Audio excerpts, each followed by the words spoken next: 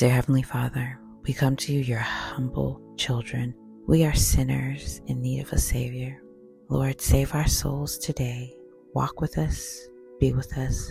Allow the words of my mouth to match the meditation of my heart.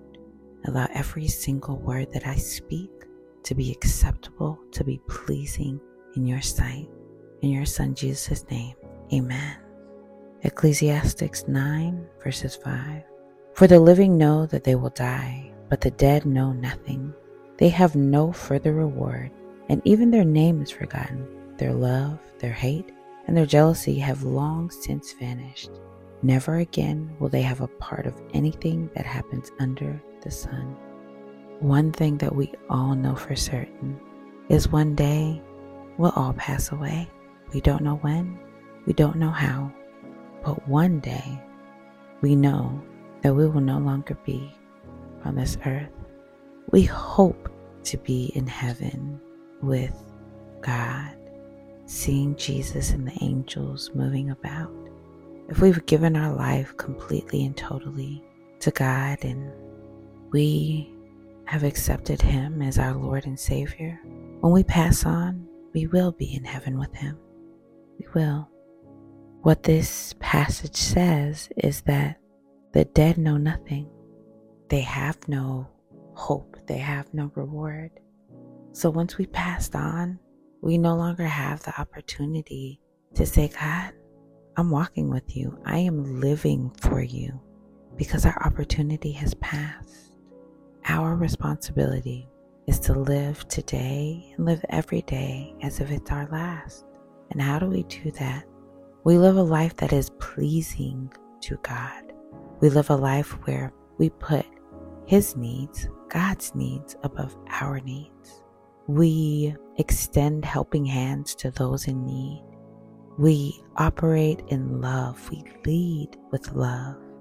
We generously support the causes that God puts on our heart. We do things, we show up with a joyful heart and a generous spirit. Live for God. Don't live for the world. So that when the day comes for you to move on from this place, you know without a shred or a shadow of a doubt that you will be spending eternity with Him.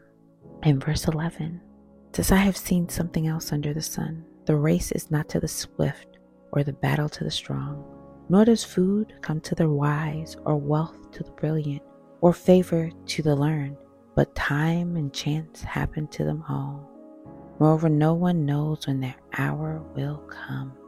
This race, this battle, wealth, favor, it doesn't come to us because we're fast or strong or brilliant or wise. None of those things come to us because of us. None of those things do we have in life because we're so amazing. We have all of those things because of the grace of God.